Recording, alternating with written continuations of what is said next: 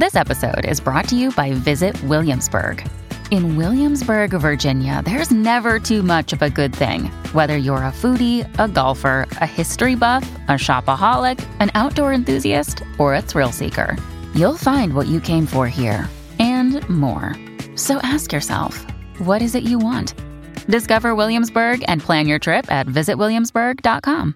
Mom deserves the best, and there's no better place to shop for Mother's Day than Whole Foods Market. They're your destination for unbeatable savings, from premium gifts to show-stopping flowers and irresistible desserts. Start by saving 33% with Prime on all body care and candles. Then get a 15-stem bunch of tulips for just $9.99 each with Prime. Round out Mom's menu with festive rosé, irresistible berry chantilly cake, and more special treats. Come celebrate Mother's Day at Whole Foods Market. Do you think that God wants you to have pleasure with your partner? That men aren't complaining of erectile dysfunction from low libido. They're complaining of low libido from erectile dysfunction. We do know that maintaining an overall healthy diet and a regular exercise regimen, that will actually boost libido, gives them the rest of that confidence to live a really great sex life. People think that they're like the only person who doesn't have this wonderful sex life and it's not like Hollywood and all this stuff. And I'm like, actually, I see this all the time and it is totally normal. Sex is a gift from God between a man and a woman, and it's a beautiful thing. It's not something just for procreation. Dear young married couple, you're in a busy season of your life. You're probably working and involved in ministry. On top of that, you might even be parents or students. You're maxed, but you really want to stay connected in your marriage. And that's why we're bringing this podcast to you. I'm Adam King. And I'm Carissa King, and we work with busy couples just like you in our counseling office here in Sacramento, California. We also work with couples all over the world through online counseling, and our couples are really just looking for ways to communicate with each other more effectively. Some of them are looking to heal from a breach in trust or find direction in fulfilling the purpose that God has for them. So come and join us as we have a conversation. We'll talk with therapists, authors, pastors, and other couples who will pour into us, giving us tools to become more intimately connected, get adventurous, and find purpose. Welcome to the Dear Young Married Couple podcast. We're going to be talking about an important, but yet not talked about aspect of marriage, and it's our sexual health. So we're going to be taking a medical look at arousal disorders and sexual dysfunction. And before we introduce our awesome guests, we wanted to give a shout out to somebody who left a 5-star review on Apple Podcasts, and that is RM2506. They said, "I wish I had this when I was a newlywed. Awesome for us old people too." So thank you so much, RM2506. Thank you so much. We often have couples who are not so young, but young at heart, and share that they're part of the DYMC fam too, and we love it. Love it. So here is the disclaimer, like last week, because we are going to be talking with two physicians or nurse practitioners. Talking with two nurse practitioners, and we will be talking about anatomical parts quite openly. Mm-hmm. So if that is something that you don't want your whole family hearing, then go ahead and put some headphones on. Yeah, I mean, there's a healthy amount of anatomical parts that need to be discussed with kids, but this is just your heads up, okay? Yeah, depending on what you want. Disclaimer, there you go. Okay, so we want to introduce our guests. They are phenomenal in their field, and they're also Christians, and so we are just privileged to have them on the podcast today. So first we have Kim Mathis, and Kim is a women's health nurse practitioner, and she has worked in urogynecology, gynecology, and reproductive medicine and infertility. And she was a labor and delivery nurse for many years, and has a master's of science in nursing. And so we're thankful to have her on board. Yes. And Kim also worked alongside Meredith in labor and delivery for almost a decade. And Meredith is our other guest, Meredith McWhirter. And she's a family nurse practitioner, and she's currently working in urology. So we had a unique approach with these ladies. We have Kim mainly speaking to the women's side of things when it comes to sexual dysfunction and arousal disorders, and then Meredith speaking to the man's side of things when it comes to the same thing. So that should give us all something to listen to. And so listen up. I think you'll learn something. I'm really looking forward to the show. So welcome, Meredith and Kim, to the podcast. Thank you so much for being with us today. Thank you for having us. Thank you. It's a privilege that you guys are lending your expertise to us and our tribe. We are in to learn a lot today, that's for sure. And so we have lots of good questions for you. Perfect. Perfect. Bring it on. We'll try our best. Yeah. So let's start off. Just share a little bit with us about, before we dive into specific arousal or desire disorders, what are some of the most common types of disorders that you see in your practices? So maybe we'll start with you, Kim. You work with women primarily. Yes. So I used to work in urogynecology, and so I worked a lot with bladder problems and gynecology issues with women. Not as much OB, but Meredith and I used to work as labor and delivery nurses for like 9 years together. So we do have some OB background in that. And then I just recently switched to infertility. So I also deal with that aspect with women. So kind of a comprehensive amount of information. Right that I on. cover with patients. So. All right, great. And then for you, Meredith, you're working in urology. Can you share a little bit more about what you tend to see in your practice? Yeah. So, and kind of like Kim did, I went into urology because I tend to crave a specialty where I can make somebody comfortable in a vulnerable or uncomfortable situation. So we deal a lot with, of course, prostate cancer and kidney cancer, but a lot of what we deal with too is male sexual dysfunction. We see a lot of erectile dysfunction for men of all ages, to be honest. We see low libido, people who want to come in and start testosterone therapy. We see a little bit of Peyronie's disease, which I won't get into too much, but it's kind of an assortment of things. Okay. All right. So you see a lot of different things. So I guess maybe be helpful. I think most people probably already know, but what are we talking about when we say sexual dysfunction and desire? Like, what to you does that mean? So I used to work dealing with women whenever they would come in for their annuals, doing their PAPs, things like that. And they would come in and I would ask them, like, how is it going with your sex life? Any problems, and sometimes they would kind of tense up and not want to talk about it. And then I started figuring out, oh my gosh, this is a way larger problem than I realized when I was in school.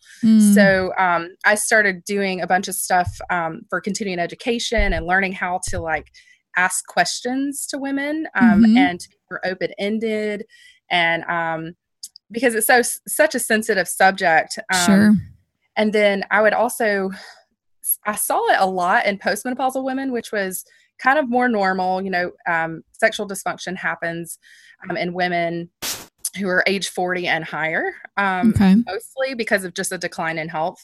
But then I started noticing that there were a lot of younger women or perimenopausal women, and perimenopause kind of happens about 10 years prior, up to 10 years prior to menopause. Average age of menopause is 51. So you have a long period of time where women start having some of these symptoms.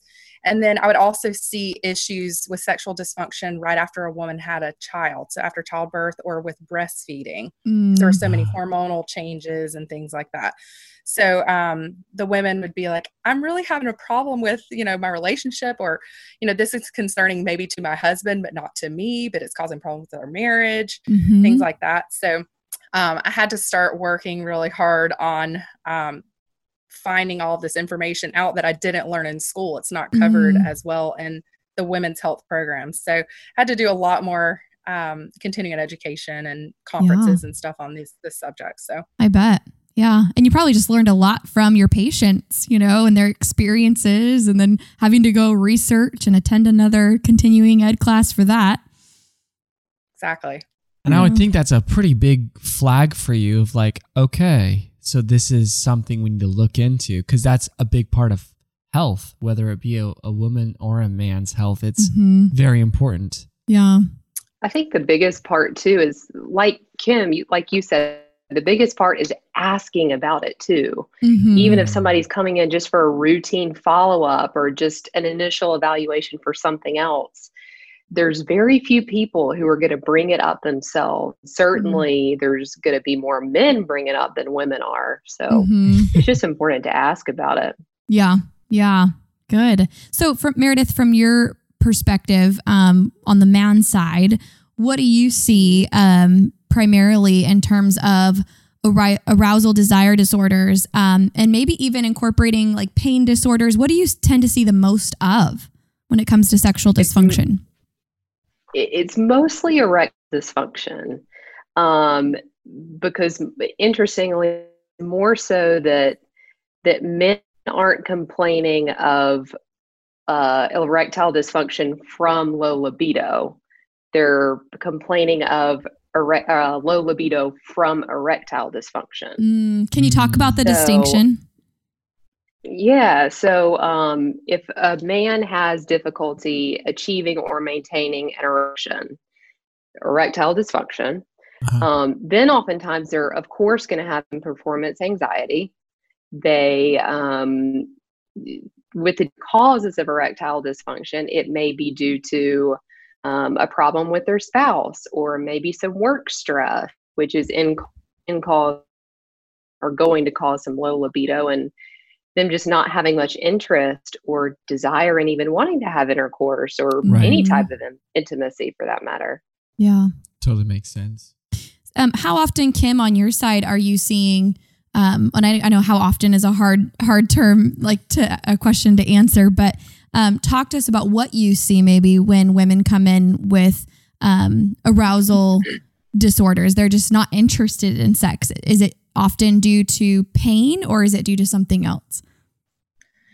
It depends. That's a loaded question. But the number one or most prevalent female sexual health problem is hypoactive sexual desire disorder. So that's the research says about 10% of women experience this in their lifetime. I think that I saw it probably a little bit more. I don't know if it was just the population of the patients that were coming in. I worked in a little bit more of a specialty clinic, so it might have been that. But I would see that a lot. They would just be completely exhausted. There might have been situational issues, but then I also saw a lot of the pain disorders. There's something called vaginismus, and there's another something just called dyspareunia. Those are two big words that mean vaginismus is a tightening of the muscle. And so on penetration with intercourse, or it could be with a tampon, or even whenever you're trying to do a PAP and a speculum is going in, those muscles will involuntarily just contract, and it causes so much pain that, there's a ton of anxiety that is associated with it. So sometimes it's related to that. Sometimes they have pain because they have vaginal atrophy, which means that they don't have enough estrogen inside of the vagina. And so they'll have issues with pain superficially, again, whenever there's an entrance at the vaginal opening. And so they need additional therapies for that. So it kind of depends. There's a variety, and it depends on the age of the woman, and also kind of what her relationship status is like, or if she has physiologic stressors. It also depends if she has anxiety, depression issues, because SSRIs, which is a class of medication, it's the most common for depression and anxiety. It's a medication, you've probably heard of them, like Zoloft, Paxil, Prozac, Alexa, Lexapro, those kind of meds. They are widely known to cause tons of sexual dysfunction, Really? erectile dysfunction as well. So yes. So sometimes it's a medication that the patient is on, and we have to kind of go through that. I mean, it can be problems with high blood pressure, antihypertensive medicine, diuretics. There are hormone meds that will do that. There's even over-the-counter stuff that you wouldn't really think about, like reflux medicine, like the GERD that you hear about can actually lower it. And there's certain even birth control pills that can lower sex drive. So Yasmin, some of the ones that have a certain progesterone in them called drospirenone. And so women will have to switch off of a birth control pill to like an IUD instead, or a different form of birth control. So that you have to kind of figure out in the history what's going on with them. So I was going to ask you guys a question. I was like, that's not very right to do that here. Okay. So what would y'all There you go. get it right. What would you consider a low sex drive? I think so the definition of hypoactive sexual desire disorder, or HSDD, that's a little bit easier acronym, but you have to have had a good desire first, and then at least 6 months of not having that desire anymore. So it has to be one of two things, either a lack of motivation for the sexual activity, or you may not want to initiate or participate in the sexual activity. So you might avoid a situation that would lead to sexual intercourse. And this is not due to pain. So separated out from a pain disorder. Okay. But it has to be distressing to the patient. If they don't care, then they don't qualify, to be that disorder. What if their spouse does? Right, because that's what we get a lot. I care. Then they don't have the disorder, and they probably should go to counseling with you guys. Yeah. Okay. All right. Meredith, So- what would you say on that? Yeah. Yeah, I agree with that. It's very subjective with what low libido is from person to person, from man to woman, from marriage to marriage. And I think, like Kim was saying, if it's impacting or the intimacy, then of course there's a problem there. I think for women, there's more of a definition for the disorders, but low libido for men is more, it's just very subjective. So we can't say like, okay, if you don't want sex 2 times a week, then you have low sex drive. It's more like, okay.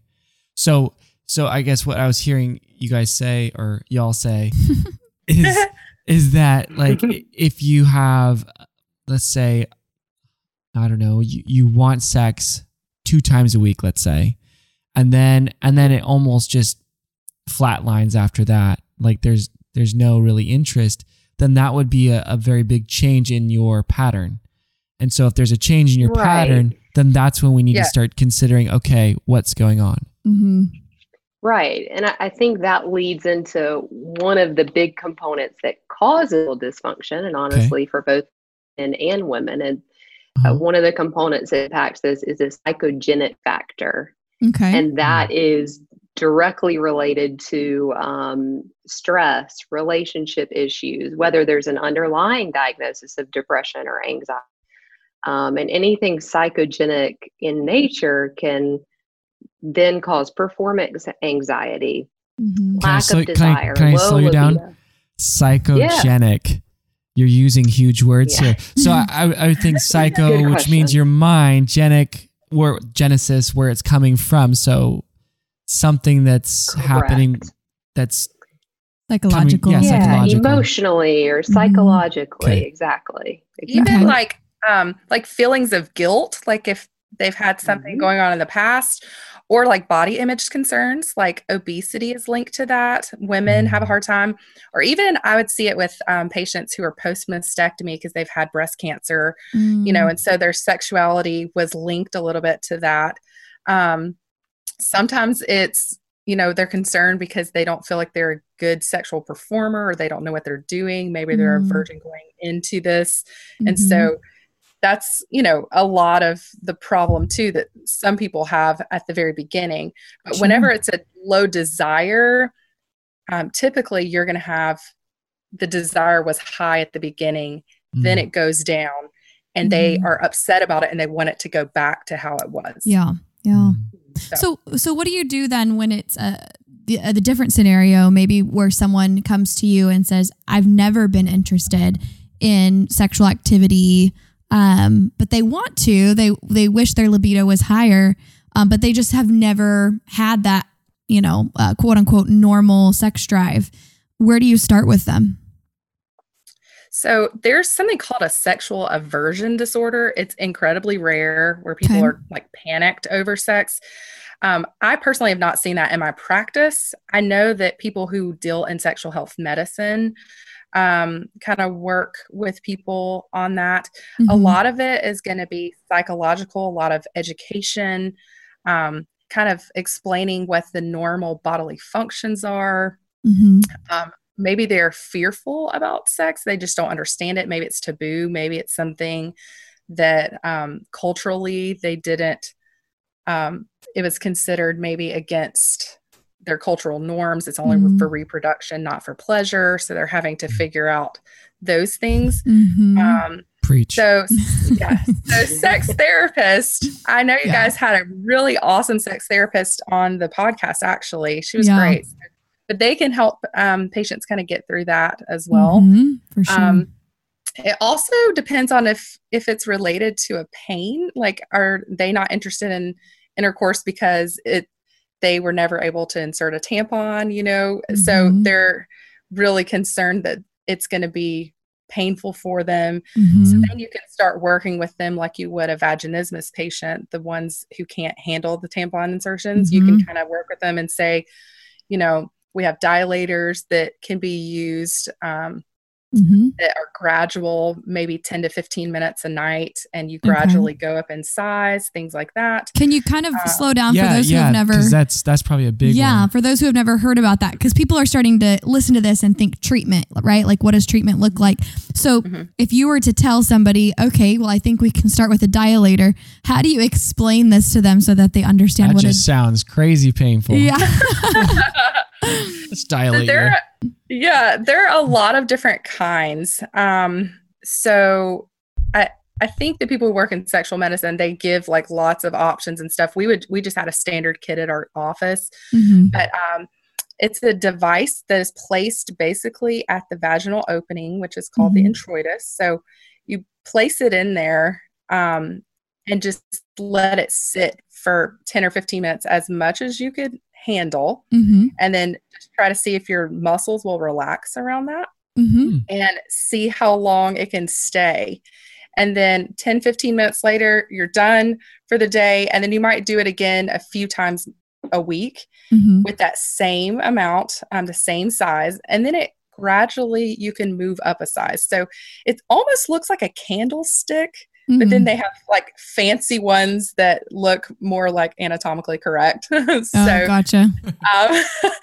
So, but I've heard of people even using, I've not recommended this to patients, but using like a candlestick with like wrapped in some oh my goodness. paper or whatever. So I don't recommend that, but I'm saying it's going to be similar to that, where it gets larger and larger to accommodate and kind of train your muscles to be able to handle that. So, and so for those who are listening and kind of wondering, this is not in the same category as a sex toy, right? This is a medically guided tool to help you engage with your spouse in a way that's pleasing to you both. Correct. Exactly. We also use it for patients who have anatomical concerns where their vagina, like they have a congenital, like a birth anomaly, where the vagina is not long enough to accommodate the spouse. And so it goes through a period of stretching with the same dilators. So it would be used the same way to try to help. Because you can imagine how terrible that is for someone going into the situation and realizing, oh my gosh, like I'm not enough. God didn't make my body right. They're going through a ton of things. So they're already mortified coming into the office to talk to us about this. Yes. So we have to be really sensitive with them, but make sure that they realize this is okay. We see patients with this. You're not the first person this has ever happened with. Take it slow, things like that. We find we have to do the same thing with people coming to counseling. Right. Because in both ways, like, are we doing things wrong? I'm not enough. Why weren't we enough? Because we couldn't fix our own problems. And so, there is a big stigma, right, of probably having to go to you to help fix, or, fix this sort of thing, or help them work through it.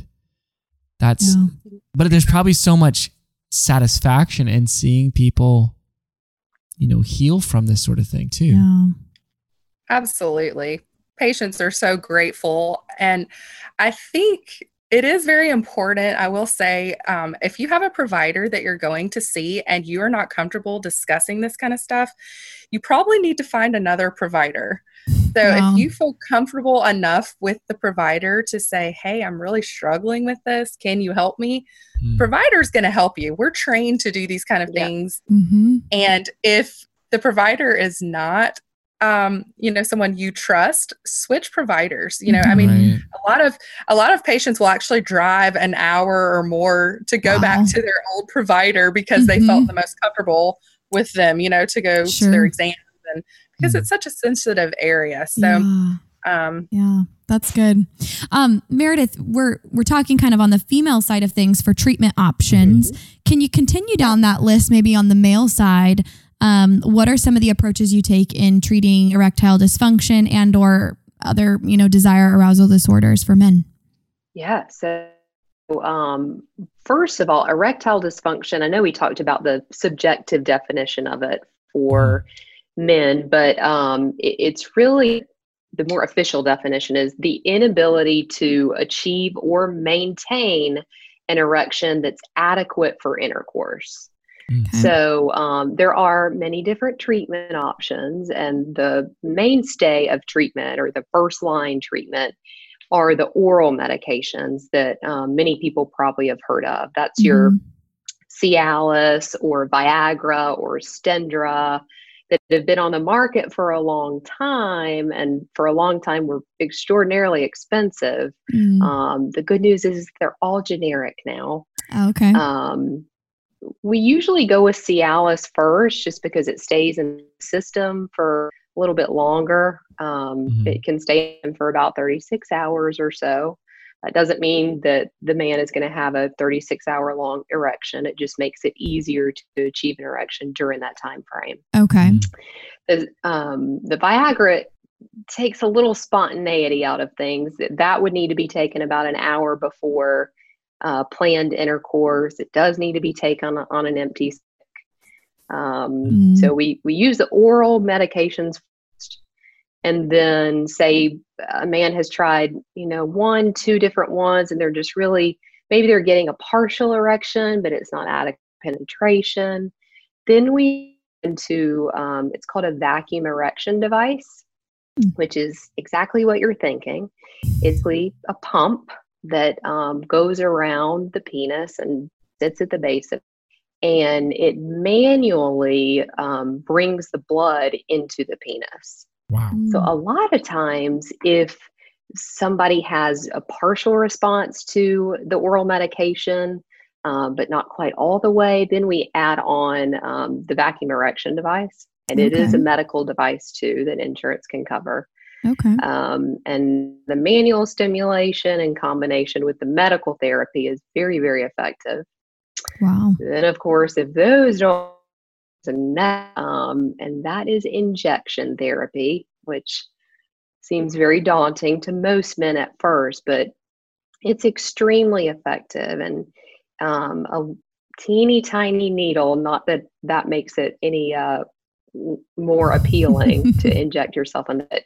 It's a very needle that you inject medication into the shaft of the penis. You get an erection within about 10 minutes. And a lot of men have this with it, like us.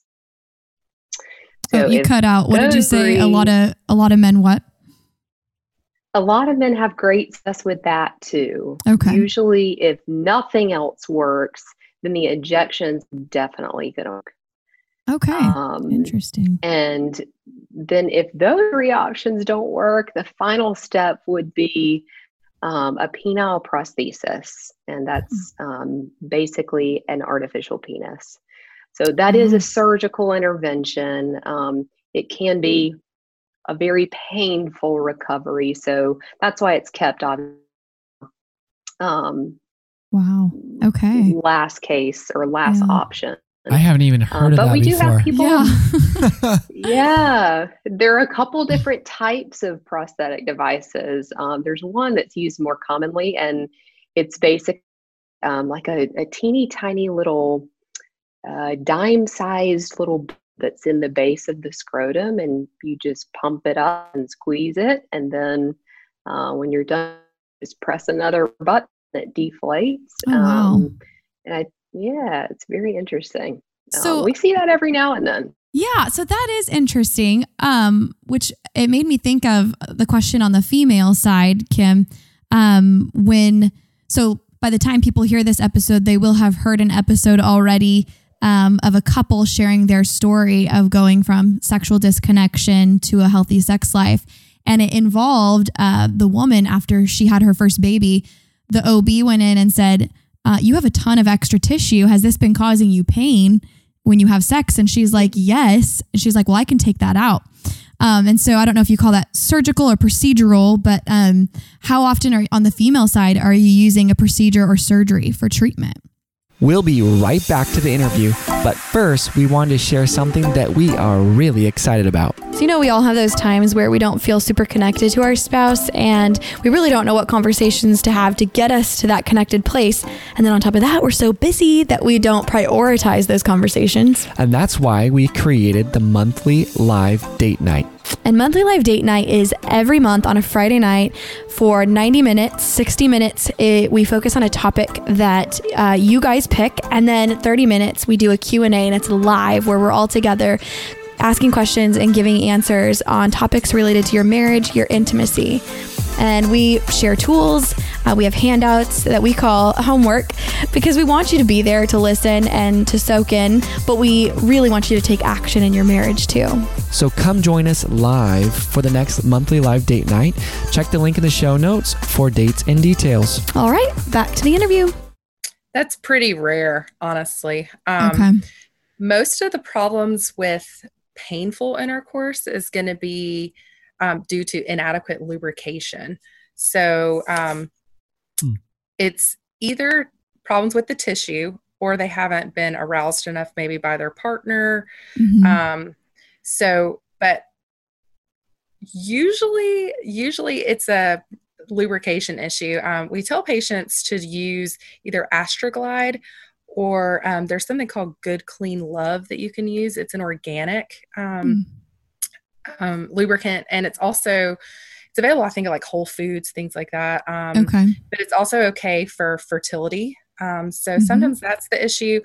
If it's more of a deep issue, where the pain is not at the entry, but maybe deeper in, then we would probably do an ultrasound and vaginal exam, things like that, thinking maybe it's fibroids or endometriosis, or maybe they have a big ovarian cyst going on. Maybe it's the anatomy of the uterus. The uterus is tilted down. Okay. So there are a lot of various conditions that you have to rule out with a physical exam before you would say anything else. So, gotcha. So it's pretty rare on the female side then to do anything surgical. Well, if there's a fibroid, you would remove it. If there's an ovarian cyst, you would remove it. So there's a huge amount of things that there could be with problems with. Right. We're covering so much right now. Yeah. Yeah. There's like adenomyosis. I mean, there's all these huge medical terms that are hard probably for everyone to follow. But how, I guess I'm wondering too, how often do you see patients with like, I forgot the word now you use, but where it comes mostly from what they're thinking or the trauma they have as a child, or like did they come to you as a doctor, can you fix my erectile dysfunction? But really it's something else, like it's stemming from psychological. Definitely more multifactorial with women. it's almost always has a psychologic component and a relational component and a stress component, because women are the caregivers. They're going through all of the changes in life with their cycles, the endocrine system, all of the hormone signaling. They go through breastfeeding. They go through, right after childbirth, there's no estrogen in the vagina. I think that's really God's way of trying to let you heal, because it's super painful for women right after, and they don't even realize it a lot of times. Like after childbirth, they're like, what just happened? Like they'll come in and be in tears, so trying to work through those things. But women, they carry a lot in their life. Like they have to take care of the kids. A lot of women work now, compared to probably years ago. So there's more stress related to that. Women also take care of elderly parents, things like that. So there's definitely more of a psychological component that you have to really work with the patient on and suggest other therapies. Try to dig in, is this problem with your relationship? Are you actually having pain because of a medical condition? So it gets a little bit, it's a lot to have to work through at first. Sure. So. Yeah. Meredith, on your side, how often are you seeing erectile dysfunction being the result of pornography exposure? That is a question we should probably ask more about in the office visit. But I have read about that's becoming the number one cause. Actually. I think, of course, the guilt and the shame surrounding that makes it really hard for people to, especially to their healthcare provider. But no, that's a great point. Yeah, it is interesting. I mean, at least in our practice, anytime someone comes to us and says, male or female, and says that they aren't they're having a hard time in the bedroom for whatever reason, and a lot of times, lack of interest or lack of ability to perform, we will ask them about pornography use, and a lot of times that's at least part of the issue. Yeah. And so I was curious if you see that on your end, but it sounds like maybe it's not screened for as often in the medical realm. No, it certainly should be. And going back to what Kim was saying too, I mean, sex in general, or it can be a very stressful thing for both men and women. And that's why the psychological factors are so huge. And for men, it's interesting because the number one way to know if their erectile dysfunction is more related to a psychogenic issue is if they're able to still get a morning time erection or a nocturnal or during the nighttime erection, then we know that it's probably more psychological related, their ED. Wow. If they're not able to, or they fail to get that morning time erection or nighttime erection, then we know it's more of a vascular component or a blood flow component, or maybe it's more of a neurological component and there's a nerve impulse interference that way. So that's a big interesting assessment. Yeah, that really is. Yeah, so that's a red flag. Yeah. One question I had even before I was like, okay, what questions do I have going in? I'm very curious about hormonal hormone imbalances and also diet. I know that even if you have a huge vitamin D deficiency, then this affects this and this and this, or so you probably have people do, I would assume, full labs. What do you look for when you So go ahead. Yeah. Yeah, that's a great question. We're, of course, looking for any hormonal abnormalities, chemical abnormalities, and all of their lab work. Of course, testosterone is what everybody thinks of. I have low libido, or I have ED. I have got to have low testosterone, right? And that's just not always the case. So we want to look at your thyroid hormone and the male sex hormones in general, of course. We want to look at your cholesterol and make sure that you don't have some underlying cardiovascular disease that could be causing the ED. There's a lot of chemical components that go into it. And if you're going to see a healthcare provider, they should look into great detail and just do a full gamut of testing. Because it's much easier to rule out the root cause rather than just throw a medication and hope something sticks. Just a question, how much does that generally cost? Say like, I just want to go in and check everything out. How much does that, I mean, I know that's like probably asking how much a car is, but like, what is like the range that you see? It depends on insurance.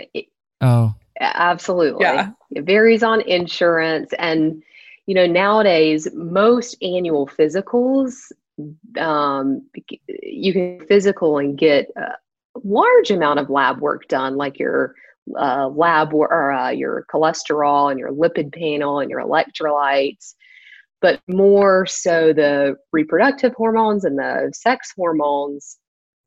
I imagine those would be better covered at a reproductive health facility. Okay. It was covered, at the Urogyne, or even that I worked at, it was covered for that. So when women would come in for their PAPs, they would go ahead and get like a CBC, CNP, which is a blood count, and all of the sodium, potassium, things like that. But thyroid every single year is generally covered by insurance. So you can get that checked, because that can cause a lot of problems, a lot of fatigue issues.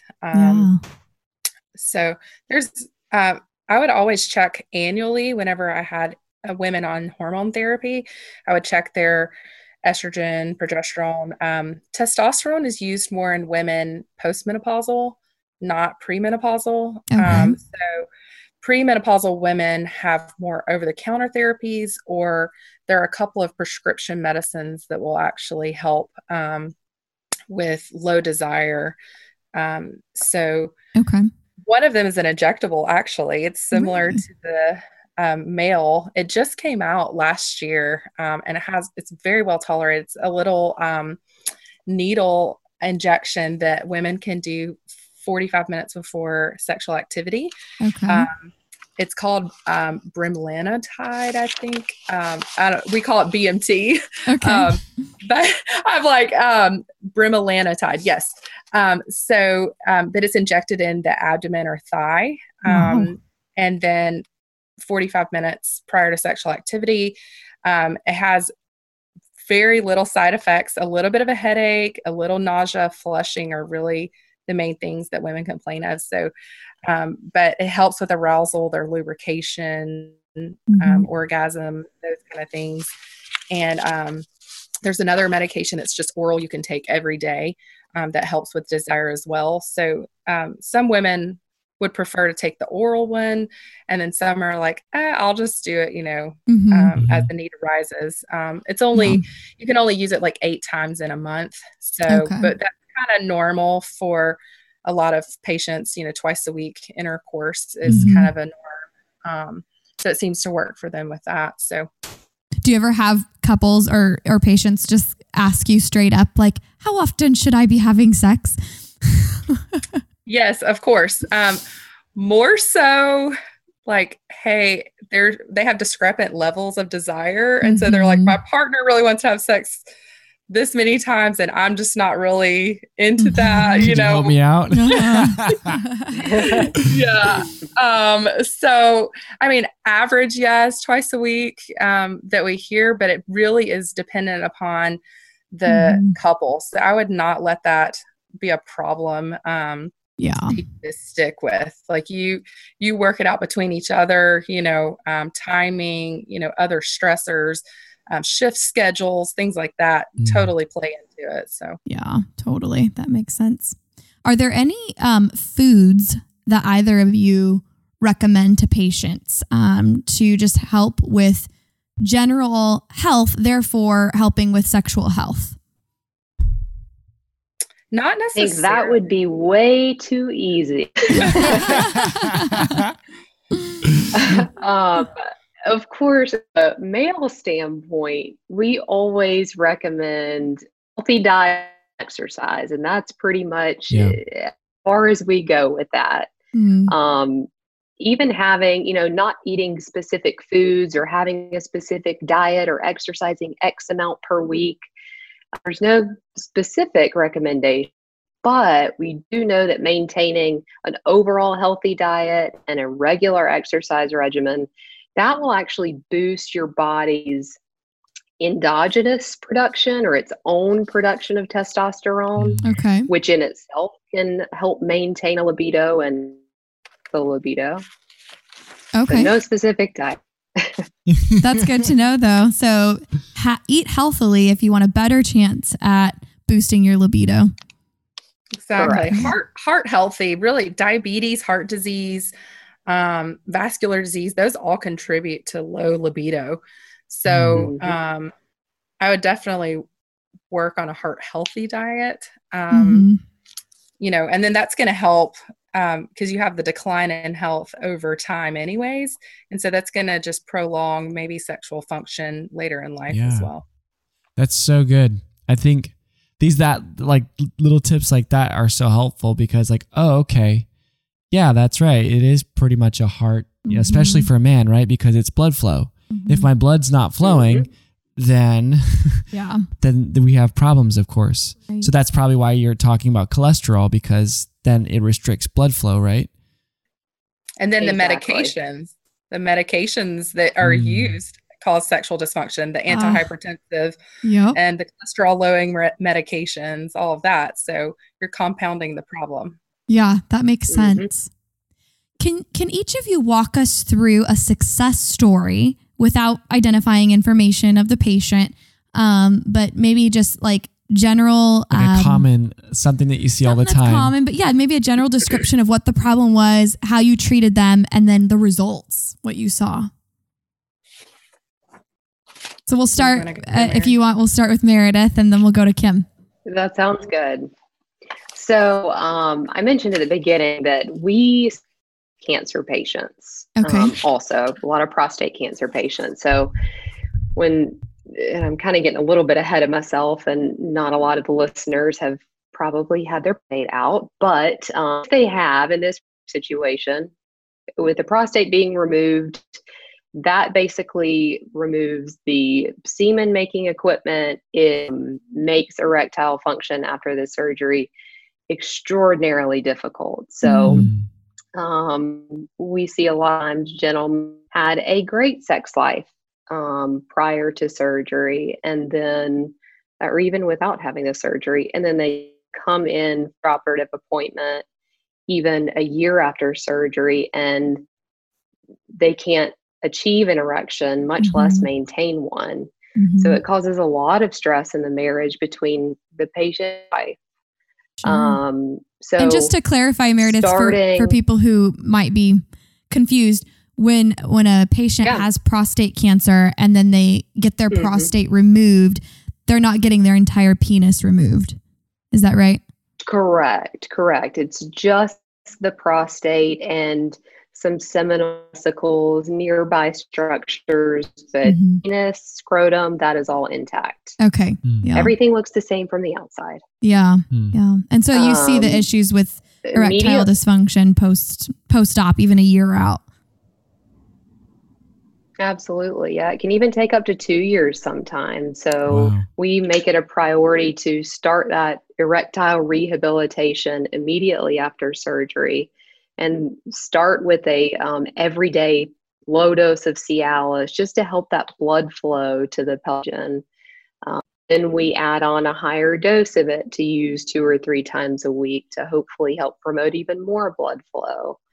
And the success stories with that, when you start early after surgery, is tremendous. I think that directly it directly is related to the men who haven't had surgery and they come in and, maybe they've had traumatic relationships in the past, and now they're married and they're finding intimacy with their wife extremely difficult, or maybe the performance anxiety is directly causing their erectile dysfunction. And, even though the desire is there and the need for intimacy is there, maybe just that week pill of Cialis or maybe an injection every now and then gives them the rest of that confidence to live a really great sex life and a meaningful and fulfilling one.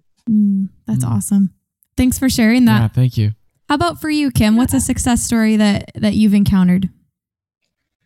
I would say we have a lot of success stories just because we have patients who come back year after year and they're like, wow, I'm able to have intercourse now because you put me on this therapy, So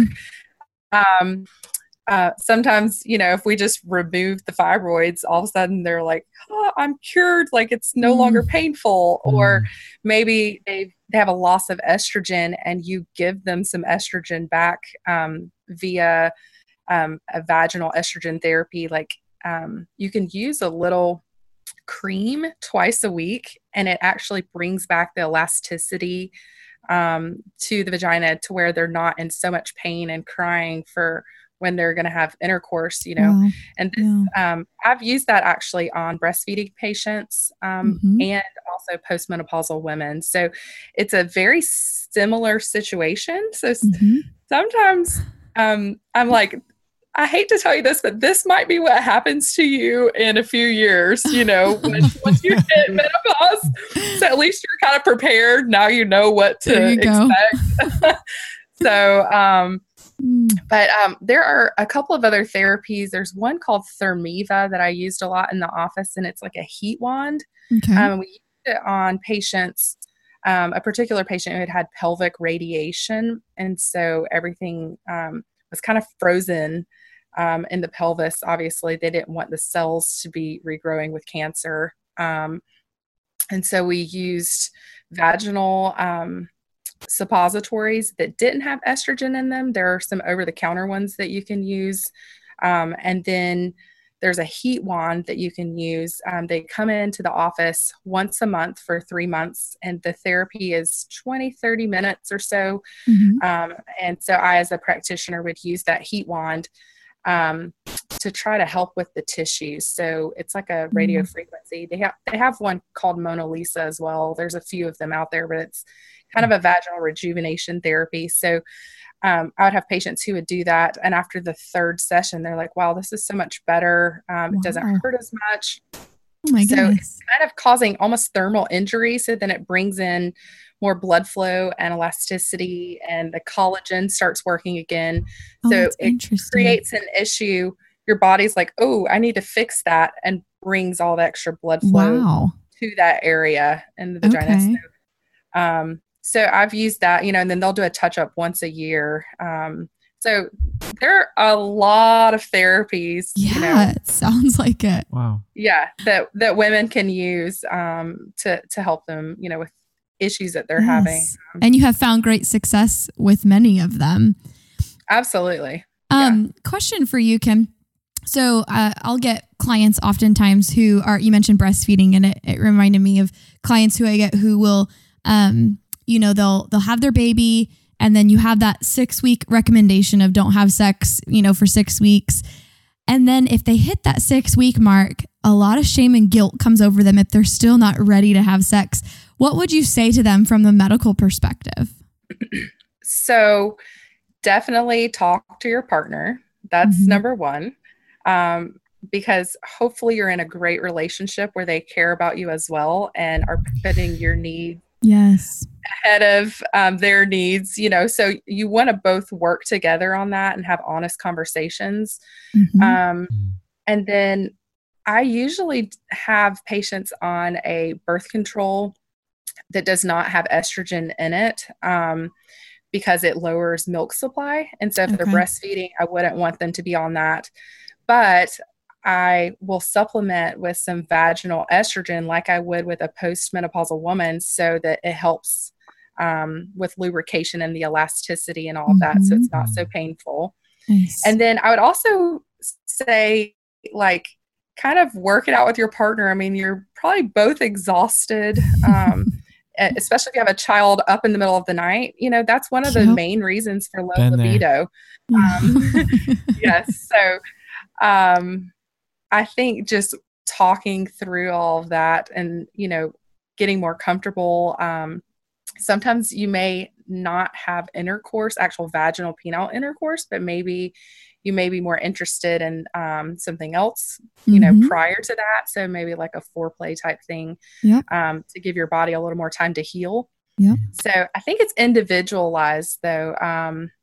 Occasionally people will have to go to therapy if it's been months. I mean, I've heard of people waiting more than a year, and that can also have a huge toll on the relationship, Totally. So certainly I think it's something you'd have to work through amongst yourselves and maybe with a therapist. Yeah.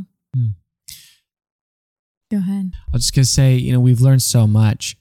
I think what's really helpful for me too is knowing that it's not just like, because I kind of go, I of course revert to, well, it's in your, it's mind, let's work on the mind. Let's work on the anxiety that you have. Let's work on the stress.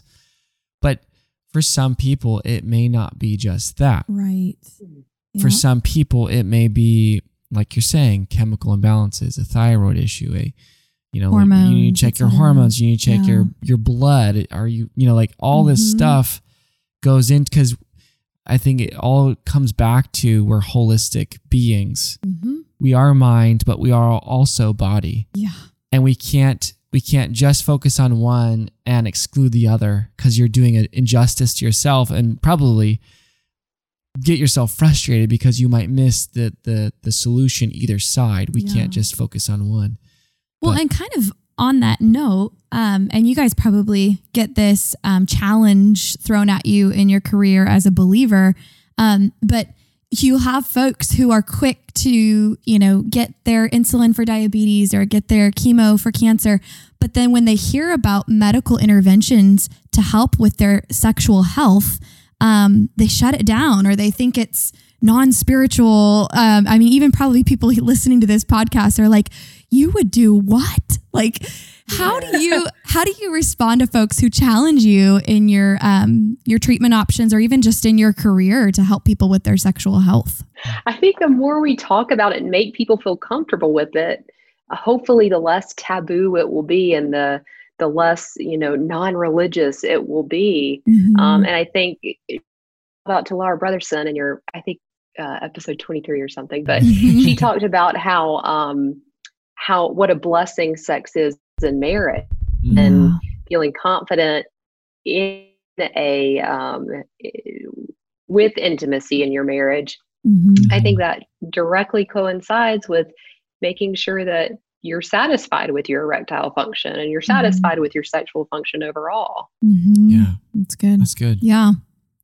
How about for you, Kim? What do you share with people when you have that challenge? I think I try to normalize it, because I think that people think that they're like the only person who doesn't have this wonderful sex life, and it's not like Hollywood and all this stuff. And I'm like, actually, I see this all the time, and it is totally normal. Urinary tract infections are so common in women. Like, yes, that's going to cause problems. Yes. You're going to be hurting if you don't get this taken care of, So I try to normalize it. And then I also try to say, do you think that God wants you to have pleasure with your partner? Because there are a lot of instances in the Bible, even Song of Solomon, it talks a lot about, this between a man and a woman. And so I try to normalize and try to make them feel comfortable, and just say, I don't think that the Lord would want you to be suffering, to be crying through this process. Sex is a gift from God, between a man and a woman, and it's a beautiful thing. It's not something just for procreation. And so I don't think that the Lord looks badly on you for trying to preserve this part of your relationship with your spouse. So. Amen and amen. Oh, that's so good. Well, you guys have been a wealth of information and I think inspiration too for a lot of people who just needed hope in this area. So real quick, just so it's clear for folks who have like a primary care provider and they haven't been seeing any specialists or maybe even an OB, maybe they don't have kids or they just haven't, gone to anyone other than their primary care, and they want to get something checked out that you mentioned today. Who would they talk to or ask their primary care about in terms of a referral? So definitely gynecologist is first line. Okay. And then sexual health centers. There are certain states that actually have sexual health centers. I know there's several in California. I've actually gone to a couple of conferences underneath of two different doctors. One is Brooke Fott and one is Susan Kellogg Spat. They're both nurse practitioners. They both got their doctorates. They're both professors. They both have sexual centers and they do telemedicine visits. Nice. So it may be something that if you've ruled out maybe organic causes or things going on, with like a pelvic exam with your gynecologist, but you're like, I really think I actually have one of these disorders, like an arousal or desire kind of issue, you could do a telemedicine visit, especially with COVID right now. Sure. That's Okay. a little bit more normal, I think. So nice. Good to know. Anything you would add to that, Meredith, as far as who to talk to on the man side?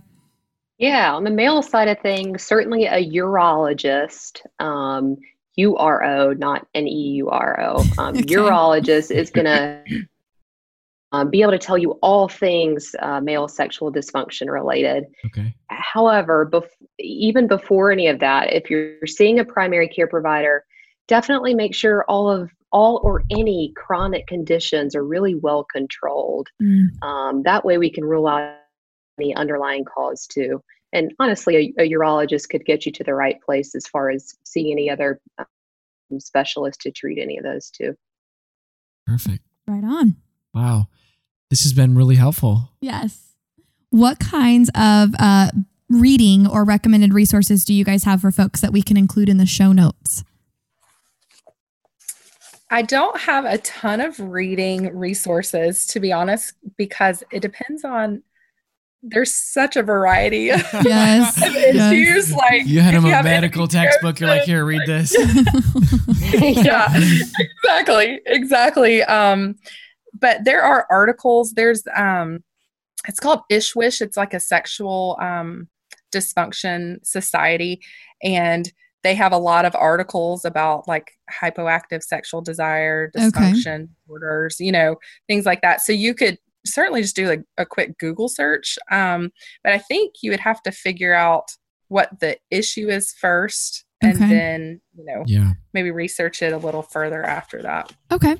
Yeah. And Meredith, how about from your end, any other recommended resources or places people can go to find out more?